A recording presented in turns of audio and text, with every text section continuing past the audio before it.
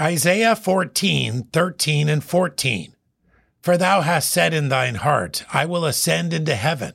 I will exalt my throne above the stars of God. I will sit also upon the mount of the congregation, in the sides of the north. I will ascend above the heights of the clouds. I will be like the Most High. We know based on verse 12 that this passage speaks of Lucifer, son of the morning.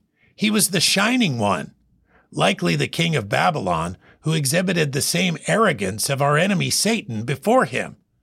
Both would be cast down by the one they had the desire to outshine, brought down to hell, a deep pit, the place of death, when they longed to be exalted.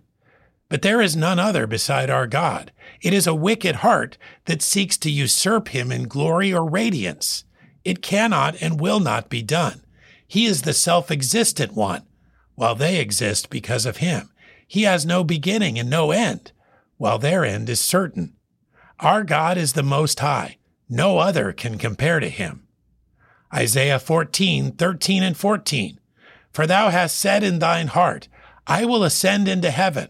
I will exalt my throne above the stars of God. I will sit also upon the mount of the congregation, in the sides of the north. I will ascend above the heights of the clouds. I will be like the Most High.